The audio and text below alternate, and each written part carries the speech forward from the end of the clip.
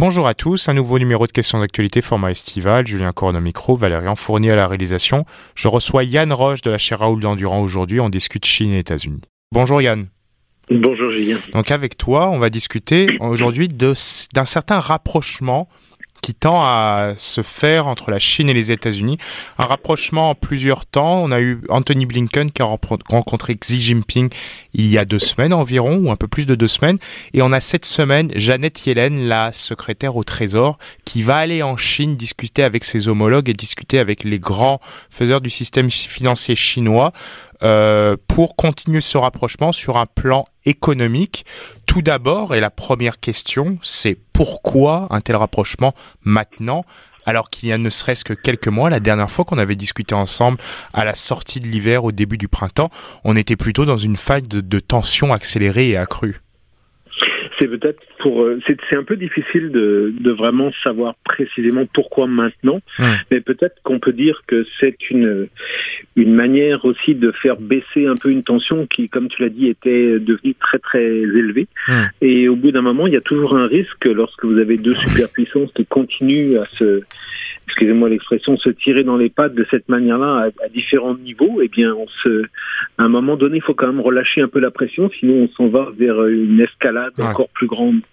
Et d'autant plus, on pourrait dire que, bon, oui, il y a des signes de rapprochement, mais il n'y a pas si longtemps que ça, il y a à peine 2 semaines, Biden a quand même qualifié Xi Jinping de dictateur. Donc, tout est relatif en termes de relâchement de la pression. Il y a encore régulièrement des initiatives prises à gauche et à droite, du moins du côté tant chinois qu'américain, qui font en sorte que, d'un côté, on prône un certain calme, une accalmie, et de l'autre, on continue les affaires courantes. Allons-y sur les initiatives. Je voulais peut-être en discuter plus tard dans l'entrevue, mais on peut aborder directement le sujet. On a la Chine qui vient de dévoiler hier sa nouvelle loi sur les relations internationales qui s'articule avec la vision du monde de Xi Jinping.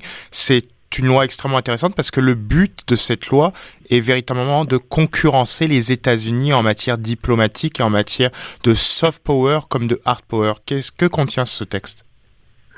C'est une manière de pouvoir légalement légiférer de la part du gouvernement chinois, du Parti communiste chinois, vis-à-vis des entreprises étrangères dont les pays auraient eu des comportements considérés comme anti-chinois. Et c'est très très large comme définition, et toute critique potentielle de la Chine, y compris les Ouïghours, Taïwan, etc., Hong Kong, eh bien, si votre pays a été critique d'une manière ou d'une autre, et ça inclut les compagnies canadiennes, bien évidemment, eh bien, la Chine peut donc légalement pénaliser vos entreprises, et beaucoup d'entreprises étrangères de pays occidentaux commencent à voir une manière de se faire pénaliser de manière extrêmement vigoureuse si jamais votre pays n'a pas le comportement. C'est un peu comme les États-Unis le font déjà avec leurs compétences internationales qu'ils s'arrogent sur certaines de leurs lois, principalement aussi pour forcer une adaptation de la part, par exemple, de clients économiques qui ont affaire avec les États-Unis. La Chine tend à vouloir utiliser le même procédé, mais en utilisant les sujets que nous en tant qu'occidentaux, on va se dire mais c'est pas normal d'être sanctionné sur ça parce que défenseurs des droits humains, etc., quoi. Oui, tu fais bien de préciser qu'effectivement, c'est pas juste la Chine qui joue à ce jeu-là. Ça fait longtemps que nous, au Canada, on a eu des affaires avec les États-Unis, notamment depuis des décennies vis-à-vis de Cuba.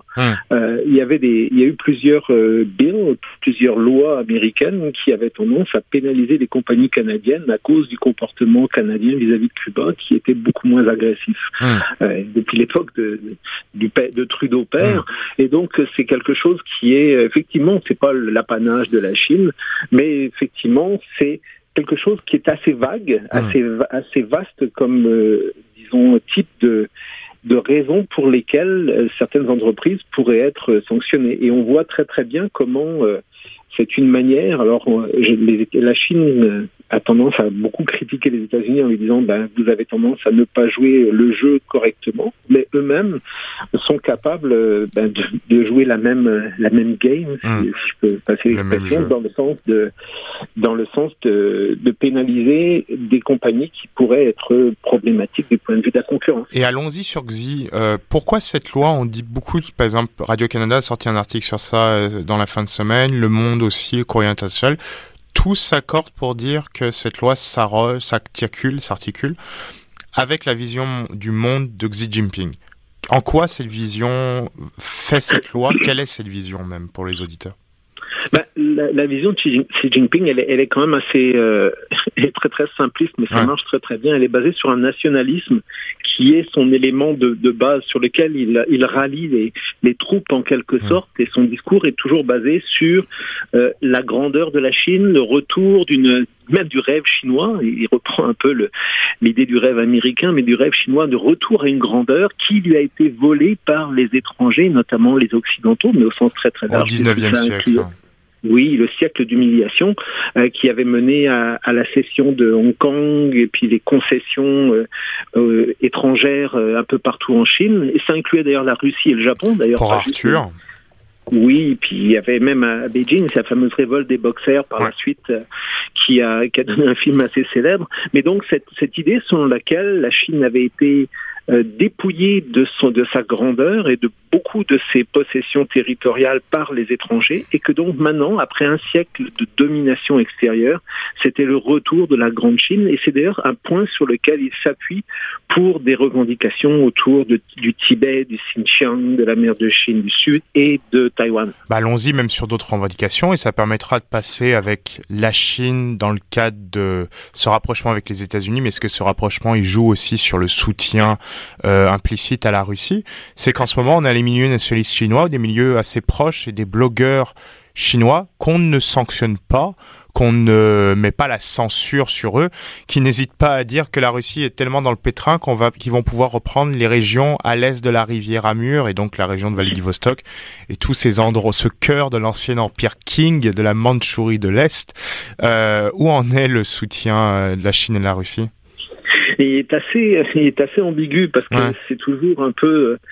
Il y a d'une certaine manière, la Russie reste l'ennemi de notre ennemi, donc quelque part on garde on se garde une petite gêne, si j'ose dire, vis-à-vis de la Russie. Et puis d'ailleurs tout récemment, ce qui s'est passé avec Wagner, c'était intéressant parce que les fameux blogueurs dont tu parlais, certains avaient tendance à dire que Poutine était affaibli, était très très mal à l'aise avec la manière dont ils allaient pouvoir ou devoir commenter la situation, et d'ailleurs il n'y avait pas vraiment, ça a pris un certain temps avant qu'il y ait une vision officielle et très très minimaliste de ce qui s'était passé.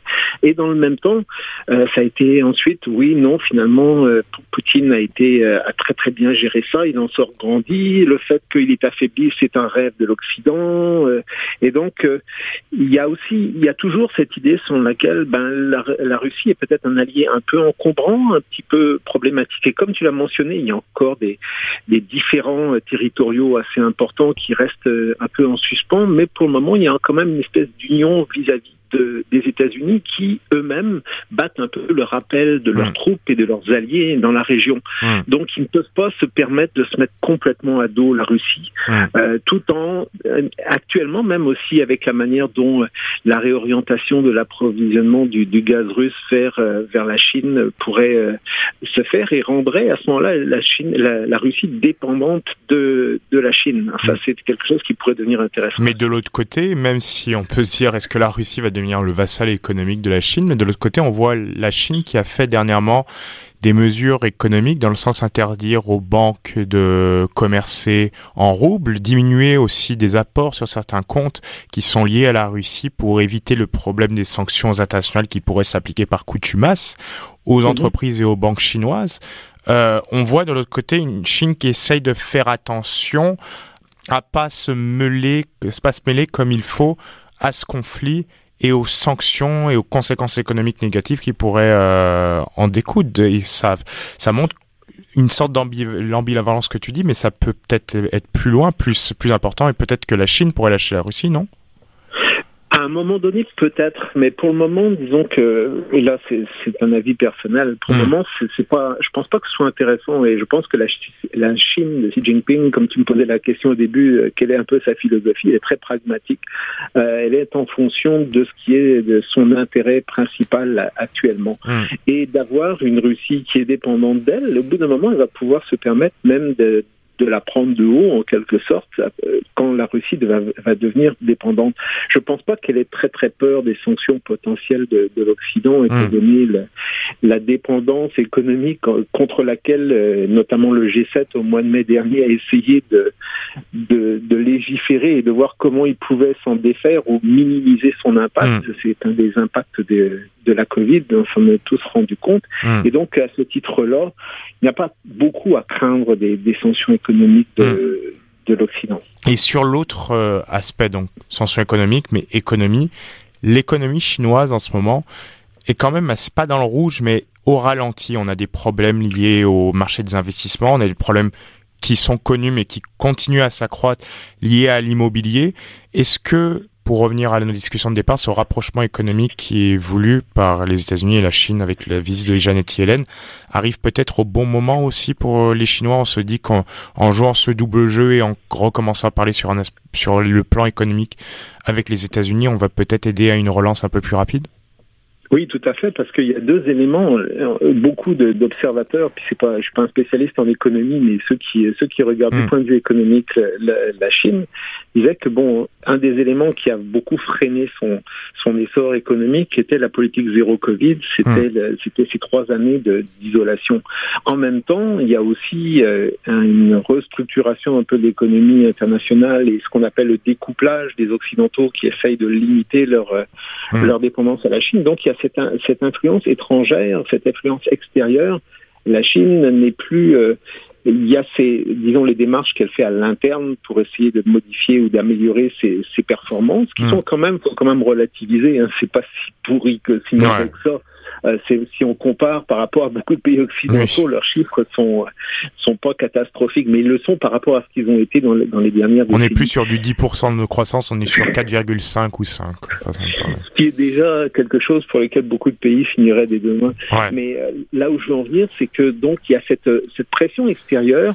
Bien effectivement, ça finit par faire très mal à l'économie chinoise. Et surtout, il y a un autre élément qui est particulièrement important, et c'est un retour aux résultats internes économiques chinois, c'est que ça peut avoir des impacts en politique intérieure. Il y a déjà eu, avec la politique zéro Covid, on a vu des manifestations, ce qui était quand même assez inattendu et un peu gênant pour le régime de Xi Jinping. Et donc, il y a un peu une sorte de contrat social dans lequel la Chine, à la fois joue sur le gouvernement chinois, joue à la fois sur le nationalisme, mais aussi un certain niveau économique qui est un peu la base d'une paix sociale. Et à partir du moment où on commence à avoir du chômage, on peut avoir des problèmes économiques, et là, on a plus de mal à tenir la population, si je peux me passer et tenir la population, tenir le parti. Et quand on voit, par exemple, un Blinken qui, en conférence de presse, réaffirme le positionnement des États-Unis par rapport à Taïwan. Donc, on est contre l'indépendance, mais on dit quand même qu'il faut respecter les désirs des Taïwanais, ce genre de choses. À côté, Xi Jinping qui réaffirme la politique de une Chine, avec une Chine représentée par la Chine du Parti communiste. Mais que les États-Unis n'ont pas de problème à affirmer cela devant la face de Xi Jinping, et aussi un positionnement un peu plus fragile à cause des difficultés, de ce genre de difficultés que tu décris. Et de l'autre côté, malgré ça, il a réussi à se faire réélire pour un 3e mandat. On en avait déjà discuté lors de notre récente conversation. On voit tous ces éléments-là. Quelle est la position de Xi Jinping? Est-ce que son nationalisme le protège encore, ou est-ce qu'il commence à avoir un peu des pieds un peu plus fragiles qui feront en sorte que la nomenclatura va se dire on va peut-être pouvoir reprendre le pouvoir un jour?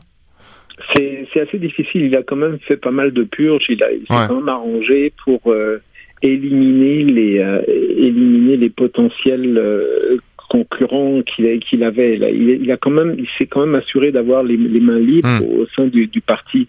Il y a peut-être un élément, et il s'est arrangé pour le contrôler aussi, c'est l'armée. Il s'est arrangé pour mettre des gens proches de lui au poste clé, de manière à éviter qu'on ait quelque chose du genre ce qu'ils appellent l'incident Wagner.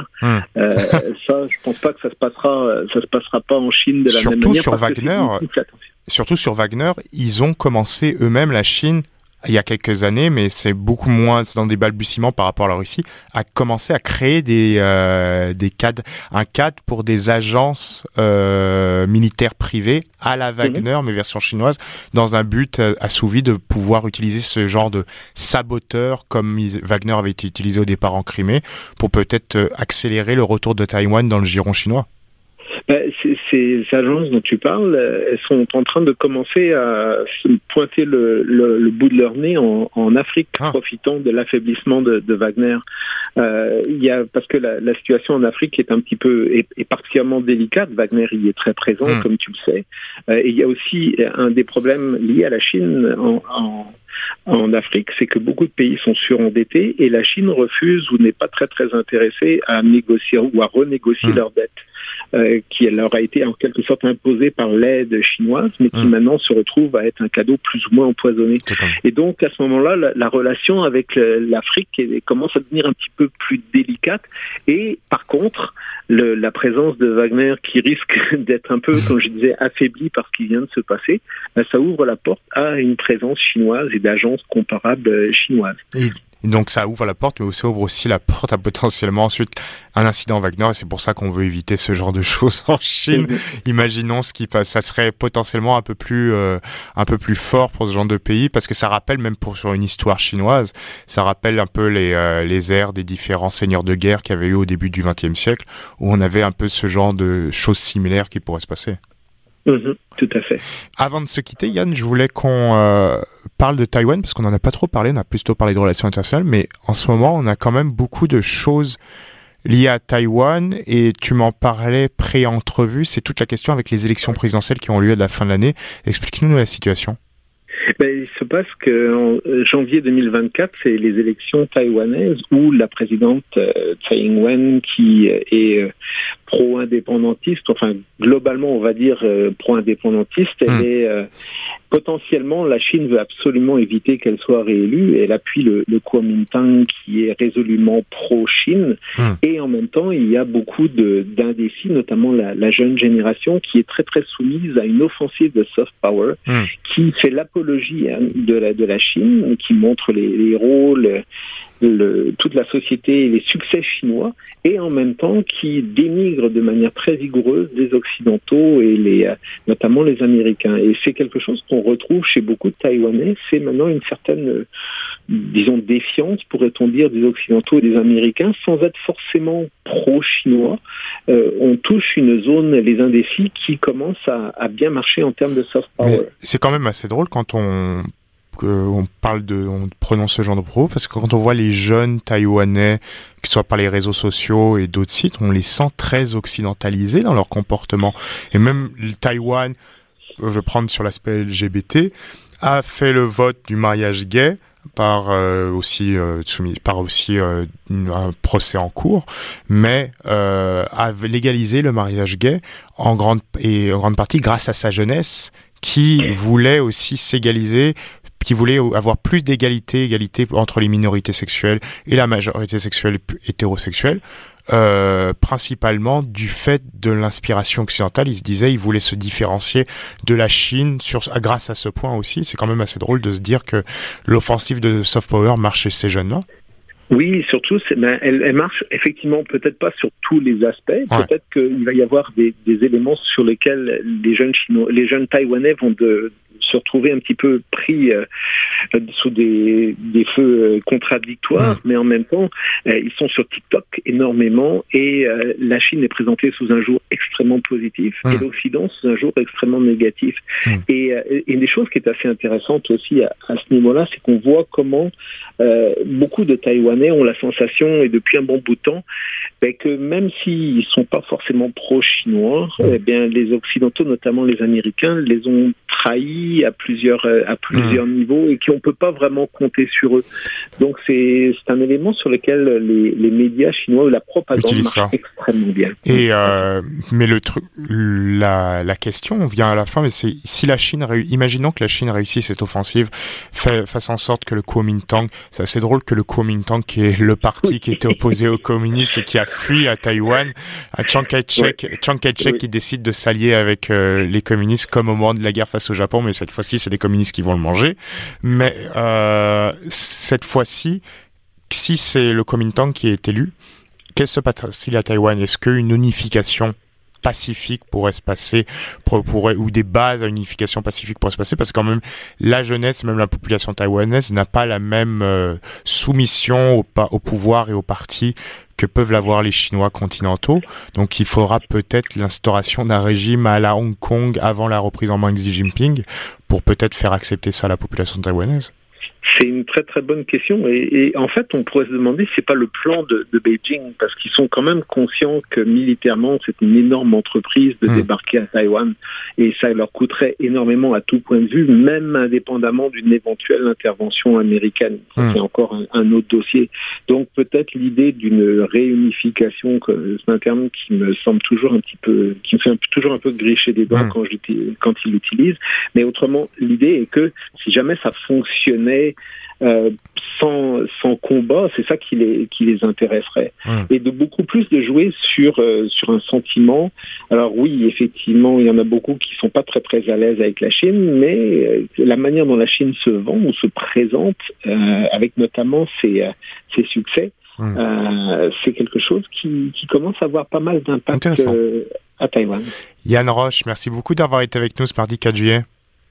Merci infiniment. Merci infiniment et on se retrouve quand vous le souhaitez pour discuter, quand tu le souhaites, pour discuter de politique chinoise et de politique internationale dans la région Asie-Pacifique. Merci beaucoup Yann. Merci Julien, au revoir. Au revoir. C'est tout pour aujourd'hui, c'est tout pour Question d'actualité format estival. On se retrouve demain pour un nouveau numéro. Julien Corona micro, Valérian Fournier à la réalisation. Bonne journée aux antennes de Radio VM.